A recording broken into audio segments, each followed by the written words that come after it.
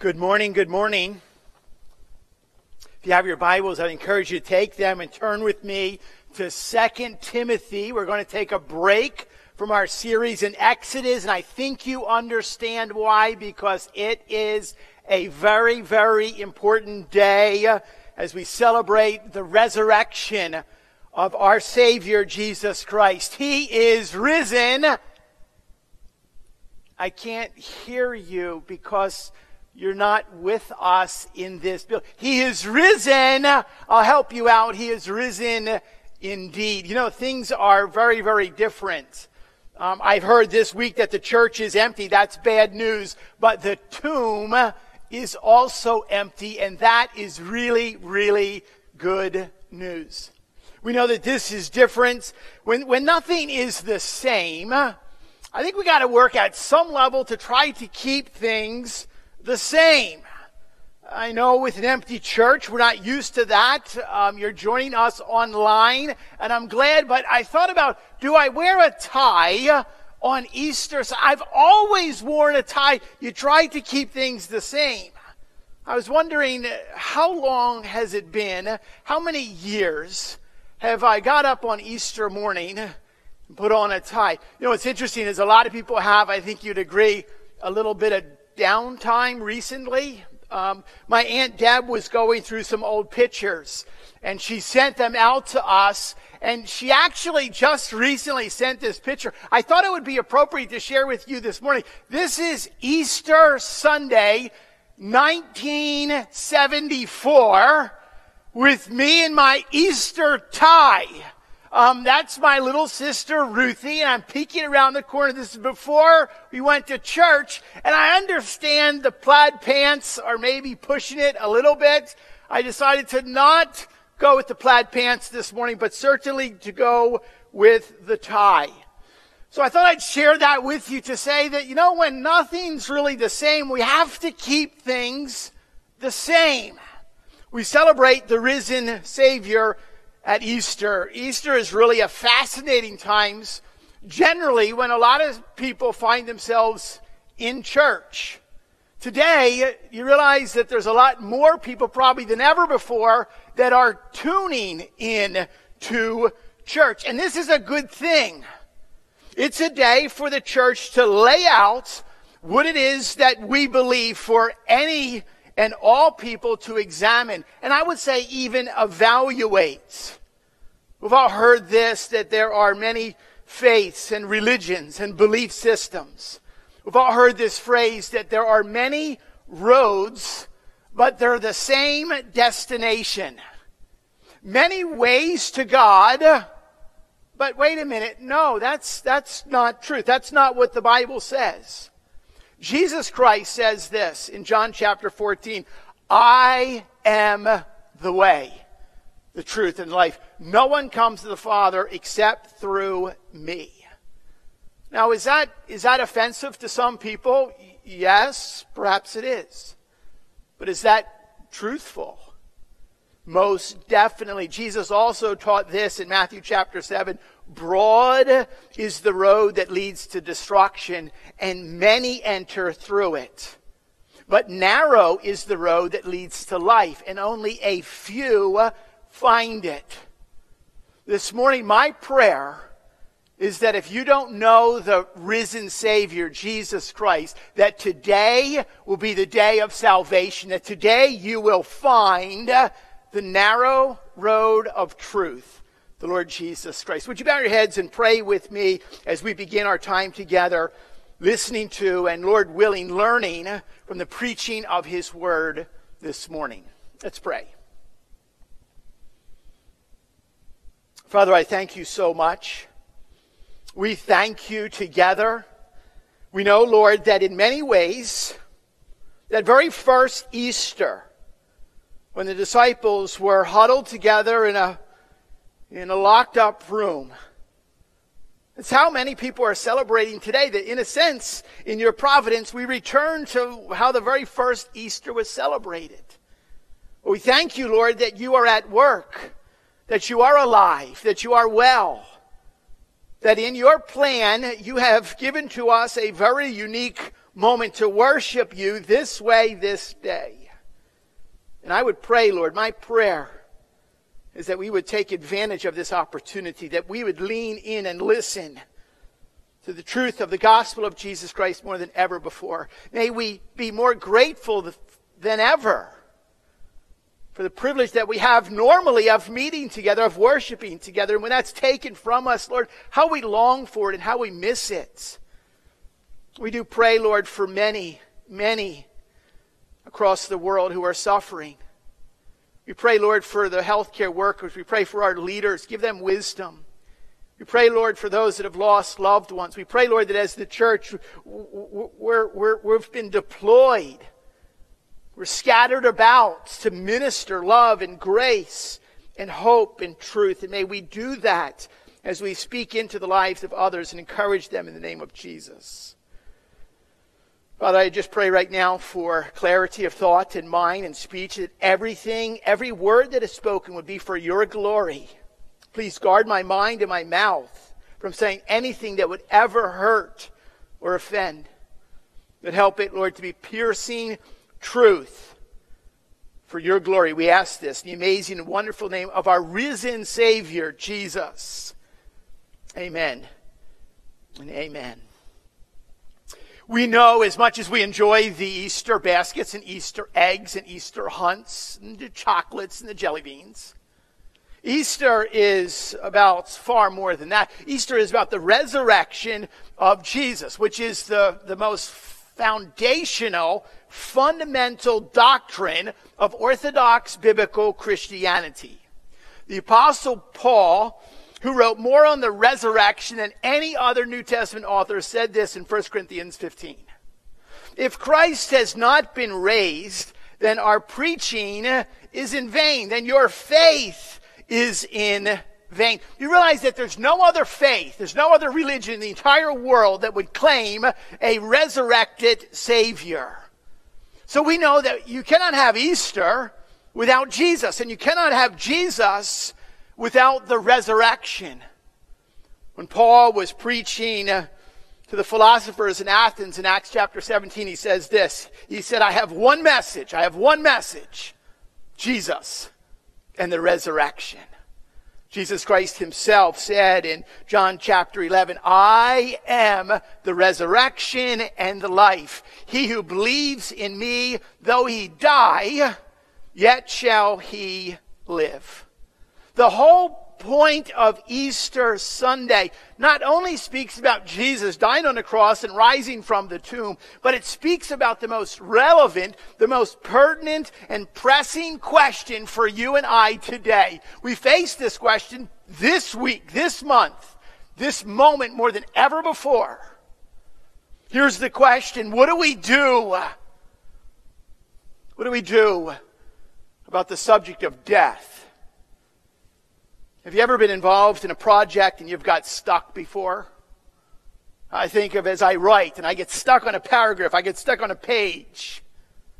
Think about you're building the proverbial birdhouse in the garage and it's not going well. You're putting together a puzzle and it all looks blurry. And what you do is you just stop and you walk away from it for a minute. You need a break. But eventually you walk back to the project. This Easter, I want you to think about the problem of death. And it gets blurry and it gets hard. We've heard so much about it. And we actually step away for a moment. But today we walk back to it. And there's a solution here waiting for us. You need to know what the truth is today more than any other day. Recent events, unparalleled, unprecedented events have brought a lot of really needed dialogue about the subject of a vaccine, of an antidote, a cure, a remedy. There must be some solution out there, and we hope and we are praying that this will be soon. But people, be assured that the best vaccine that we can ever find only prolongs the inevitable. Yes, we need to get over this hump that we're talking about. We need to get over the hump. But my question is this: for people, what happens on the other side of the hump for you? It is normal and it is natural for us as those created in the image of God. It's natural for us to want to avoid death and to extend life as long as possible. And through medical advancements and the blessings of technology and science, it can be extended for a period of time, but ultimately no one can avoid the problem we all face of death. We know that right now there are more people that are living in fear than ever before. Thus the timing of Easter 2020 in the midst of a global pandemic in God's providence is perfect to learn about this subject. We need to speak of the fact and celebrate the day that Jesus abolished death. We've opened our Bibles to 2 Timothy chapter 1. We have the Apostle Paul writing here. He is nearing the end of his life, and he's sitting in a prison cell in Rome, and he writes to his dear friend, his protege, Timothy, young pastor Timothy. The Apostle Paul is well aware of the fact that he was probably not going to make it out alive. We know that he didn't. Listen very carefully to the words that he writes in 2 Timothy chapter 1. We pick it up in verse 8. Therefore, do not be ashamed of the testimony about our Lord, nor of me as prisoner, but share in suffering for the gospel by the power of God, who saved us and called us to a holy calling, not because of our own works, but because of his own purpose and grace, which he gave us in Christ Jesus before the ages began, and which now has been manifested through the appearing of our Savior, Jesus Christ, who abolished death and brought life and immortality to light through the gospel. Regardless, if you are joining us this morning for the very first time, regardless of your views about what you believe about Christianity, about what you believe about the church, about the Bible, Easter, or the Easter bunny, there's one phrase that I just read that it ought to jump up and ought to grab your attention. Let me read it to you again from verse 10. Our Savior, Jesus Christ, who abolished death and brought life. What does this mean here? The Apostle Paul, from a prison cell, is writing about Easter. Now, I want you to note very carefully what is said here. Paul does not say that Jesus eliminated physical death. Death still happens. You walk around a hospital, a nursing home, a funeral home, a cemetery. You and I know, in spite of the incredible advancements in medical technology, the death rate remains unchanged. If you are on this earth long enough, there's a 100% chance that you are going to die. But it doesn't say that Jesus eliminated, it says that Jesus abolished death. The word is katargo. It means this. It means to render it inoperative. What Jesus did is that he deactivated. In a sense, he disables and he disarms. He takes death and he puts it out of action.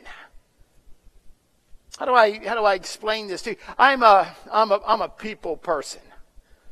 And I think it's not a shock to say that we've been missing being together with other people. And so we can use the time to read, and that's a good thing. And I've been reading a lot. But inevitably, you get tired from reading, and you do it too. You're going to watch some TV. And you're realizing, wait a minute, generally I would go to like an ESPN which is what? It's entertainment and sports programming network. It's pretty hard to be entertained when there is what? There's no sports. There's nothing programmed on any network. So it's kind of hard to be like entertained by that. So this past week, I ended up watching the Smithsonian Station. Very interesting show, if I could tell you about it. It was about World War II spy school. Listen to this. Before there was the CIA, there was the OSS, a top secret spy agency hatched by Roosevelt and Churchill in the darkest hours of World War II. They used terms like SOE, Special Operation Executive, and they were trained at Camp X. I mean, is that stuff just cool or what? And they were trained to go into enemy territory with plastic explosives, or spies would refer to it as Comp C. Like that's just a cool term. The spies would go with this Comp C, this plastic explosive, and they would sneak places, and they would go to bridges, and they'd go to railroads, and they go to munition depots, and they would put their explosives, and what? They would blow things up. Thus, what? They would take the weapons of the enemy, and they would render it inoperative. The enemy's weapons were made useless. Likewise, think about this for a moment. When Jesus left the glories of heaven, Matthew chapter 1, John chapter 1, Luke chapter 2. When Jesus, came down, he came into enemy territory. And he came with a purpose that thankfully, praise God, he fulfilled. Therefore, when one trusts in what Jesus did, he abolished death and brought life. You don't have anything. You do not have anything to worry about. You don't have anything to fret. You don't have anything to fear any longer. Sure, physical death still exists, but it doesn't have to chase us down. It doesn't have to haunt us. It doesn't have to hurt us. Not for the Not for the life of a Christian. And the question is but how does this happen? The question is why is this important? The question is, when can I eat my Easter candy? Right? Well, let's just pause here. Before the what? Before the Easter bunny chocolate that we enjoy, before the ham dinner that we'll eat as families, we have to recognize that there's a problem. We've all been recently reminded of a term that I don't think up to a couple weeks ago a lot of us really knew about. It's called the R-naught. The R-naught is a mathematical term that indicates how contagious an infectious disease is. And it's referred to as the reproduction number. As infection spreads to new people, it reproduces itself. For example, if it's an R-naught of 3, R to 3, which means one person will infect 3 other people. Or an R4, one person will infect 4. You realize what it says in Scripture. In Romans chapter 5, it says this: therefore, just as sin came into the world through one man, and death through sin, so death spread to all men because all sinned. I was thinking about this. Okay, so Adam, in a sense, has an R-naught number of 1 to what? 1 to every single person that has ever existed in the history of the world. Yeah, but you're like, wait a minute, that breaks down, right? Because Adam didn't infect me. Adam didn't cough on me. You know, there's other ways for diseases to actually spread, and it doesn't have to be infected. It actually can be inherited. And you realize that Adam, in a sense, was our representative in the Garden of Eden. That through Adam's sin, Adam's action, we have inherited the same disease. The result of sin is death. But thankfully, Just as we are represented by Adam in the garden, thankfully Christ represented us on the cross and in the tomb. Romans chapter 5 continues on with this. In verse 18, therefore, as one trespass led to the condemnation for all men, listen to this, so one act of righteousness leads to justification and life for all men. For as by one man's disobedience the many were made sinners, so by the one man's obedience the many were made righteous. You realize that's what we celebrate. The author of Hebrews says it like this in Hebrews chapter 2. Through death he might destroy the one who has the power of death, that is the devil, and deliver those who through fear of death were subject to lifelong slavery. So rather than listening and allowing the enemy Satan, who loves to instill lies and instill fear of death into people's lives, which literally it causes people to be crippled and frozen. Rather than sitting locked in rooms fearful of death, we must remember what Jesus Christ did on that Easter morning. We must remember what Jesus did on the day of resurrection. We must remember what Jesus did. Yes, he died on the cross and paid the payment for my sin and for your sin, but he didn't stay dead. We must remember that as Jesus rose again, he abolished death and brought life. Now what? So what? As we celebrate the day that Jesus abolished death, I want to encourage you. I want to leave you with three things I want you to do. I want you to do these three things. Number one is this: trust Jesus who promised the forgiveness of sins. The first thing I want you to do this Easter, has been it has been designed by God since the very foundations of the earth were set for us to be meeting like this. And God offered his own son to suffer and pay the price for your sin and for my sin. What I want you to do is trust Jesus who promised the forgiveness of sin. Now, we know the Easter story is a wonderful story. It's a story of celebration. But it doesn't begin very nice. Yes, Jesus rose from the dead, but remember, he had to die first. And it was a horrible, horrible death.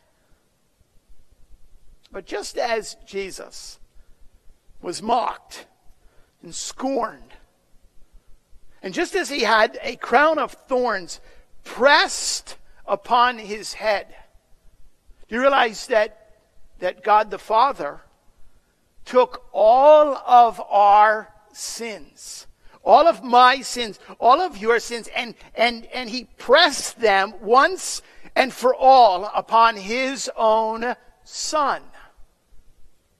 Do you realize that just as Jesus was nailed, literally spikes driven through hands and feet,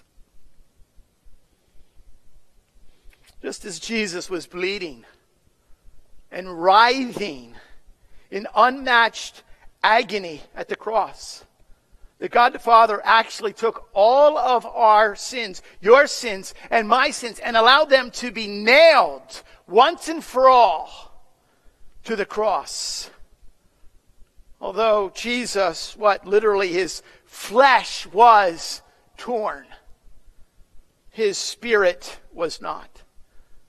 And when Jesus cried out on that cross, it is finished. It's finished. What resulted, I think, is the greatest mystery of all time. I don't know how God did it, but he now declares, as a result of what Jesus suffered on our behalf, he declares us righteous, justified, if we trust in his work. Remember we read in Hebrews chapter 2, through death, Jesus, delivers us all. But I tell you what, there's still a responsibility. Jesus has done everything that needs to be done. There's still a responsibility for you and I to acknowledge our sin and accept his forgiveness. That's trust. With truth attached to it. We're not just blind trust. It's trust with truth backed. I think of a kid that is in the car seat in the back. And just because we miss people. It wasn't that long ago. A car drove up. They had to deliver something. And there was a little one in the back seat. And so the window was rolled down. And I kept my social distance. I kept my 6 feet distance. But I'm like, hey, how you doing in there? All right? Everything okay? And you know that they're strapped in there and they're safe. I've never heard little 4-year-olds say, you know what? Mom and Dad, totally confused. We're probably never going to make it home. We're cooked. This might be the last time I ever see you. I've never heard that. Why? All they're doing is they're just with Dad and Mom. Dad and Mom know the way home. They're not worried about it. They're not afraid. Matter of fact, it even tells us in the Word of God that we're to receive the kingdom of God like a child's. That's the type of trust that you and I need to have. If you are like millions, literally millions upon millions who live in fear of death and sickness and disease and dying, and you're wondering, what's next? I tell you what, today more than any other day, you need to know the saving, redeeming, freeing, delivering work of Jesus. Remember this, Jesus removes the fear of death. Like a little tiny baby asleep in her mama's arms. So can you be in the arms of Jesus when you trust him. Thankfully, when Jesus removes the fear by offering forgiveness, and we know there is forgiveness and we are safe, I tell you what, you can't help to be in joy. And to live what? Rejoicing in gladness. I like the little 10-year-old boy who walked up to his pastor at the end of Easter service. At the end of Easter service, pastor had preached, and the little boy goes up to him. He says, "Hey, good sermon, Doc." He said, "We sure are sitting pretty, aren't we?" I love that truth. That's great truth that you can trust in. Secondly, the second thing I want you to do is thank Jesus who promised eternal life with him. I want you to live thanking Jesus. You have to realize when Jesus was living and ministering here on this earth, he said what? After 3 days, I will rise again. Mark chapter 8, verse 31. As he's working and ministering, he said it. I want everyone to hear, after 3 days, I will rise again. Jesus also said in John chapter 14, because I live, you too shall live. You know what Jesus did is that he gave a promise. I don't know about you, but when someone gives a promise and holds to that promise, it's a pretty impressive thing. I know I'm getting older. I'm not old yet, but I'm getting older. And I think what happens as people get older, they get a little bit more skeptical. They've heard a lot and seen a lot. It's very easy for a person to get skeptical or even cynical. And at some level, I've heard people tell me so many things that I'm really at the place where I'm like, don't tell me anything else anymore. Don't say it. Show me. Don't use words. Use actions. Realize that's exactly what Jesus did. It's why on the morning of the resurrection, we celebrate the fact that Jesus kept his promise. The Bible is very clear on this. Yeah, but that's the Bible. You can't believe the Bible. Roman historian Titus Flavius Josephus recorded exactly what the Bible confirms. That there were more than 500 500 witnesses that saw Jesus dead and then saw him alive. People, it's more than just the words of Josephus. It's the word of Jesus, who said what? I will die, but in 3 days I will come again. He kept his promise. When Jesus broke through the barrier, the death barrier, you have to realize that no one else has credentials like that. Go to every single belief system and faith and religion in the entire world. You get someone to do that, and I'll believe. But until then, I will believe the only one with an obvious understanding, the most basic problem in all of life, and that's death. I'm going to trust that one. There's no need to fear. There's no need to live with terror in your heart when you know Christ, who has abolished death.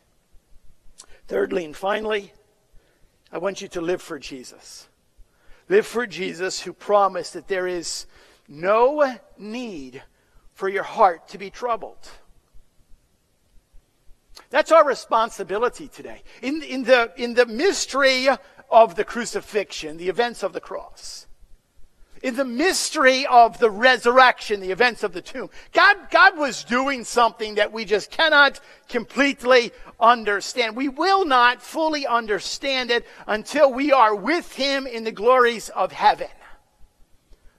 But you realize, until that time, you and I are called out to live in such a way that people see in you the hope. As a matter of fact, it says they'll ask you, why do you have hope? That's what the Word of God tells us. We're to live in such a way that we have love, rather than what?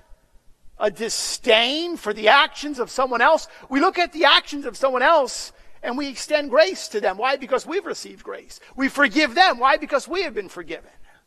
We're to live in such a way that not only do we have hope and love, but joy. Oh, the joy and delight of a smile and of a laugh draws people. We live with a peace, a settled peace the world cannot understand.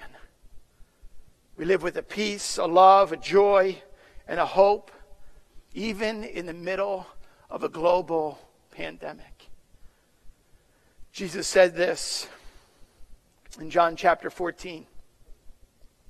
When we know that his disciples were beginning to get a little wiggly, beginning to get a little thin, beginning to get a little worried, Jesus spoke to them with these words, and I quote, John chapter 14, "Let not your hearts be troubled.